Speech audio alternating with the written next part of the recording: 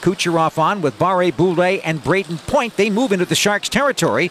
Barré-Boulet throws back to the right point. Perbix feeds it over to the left. Sergachev now here's point. Shoot, score!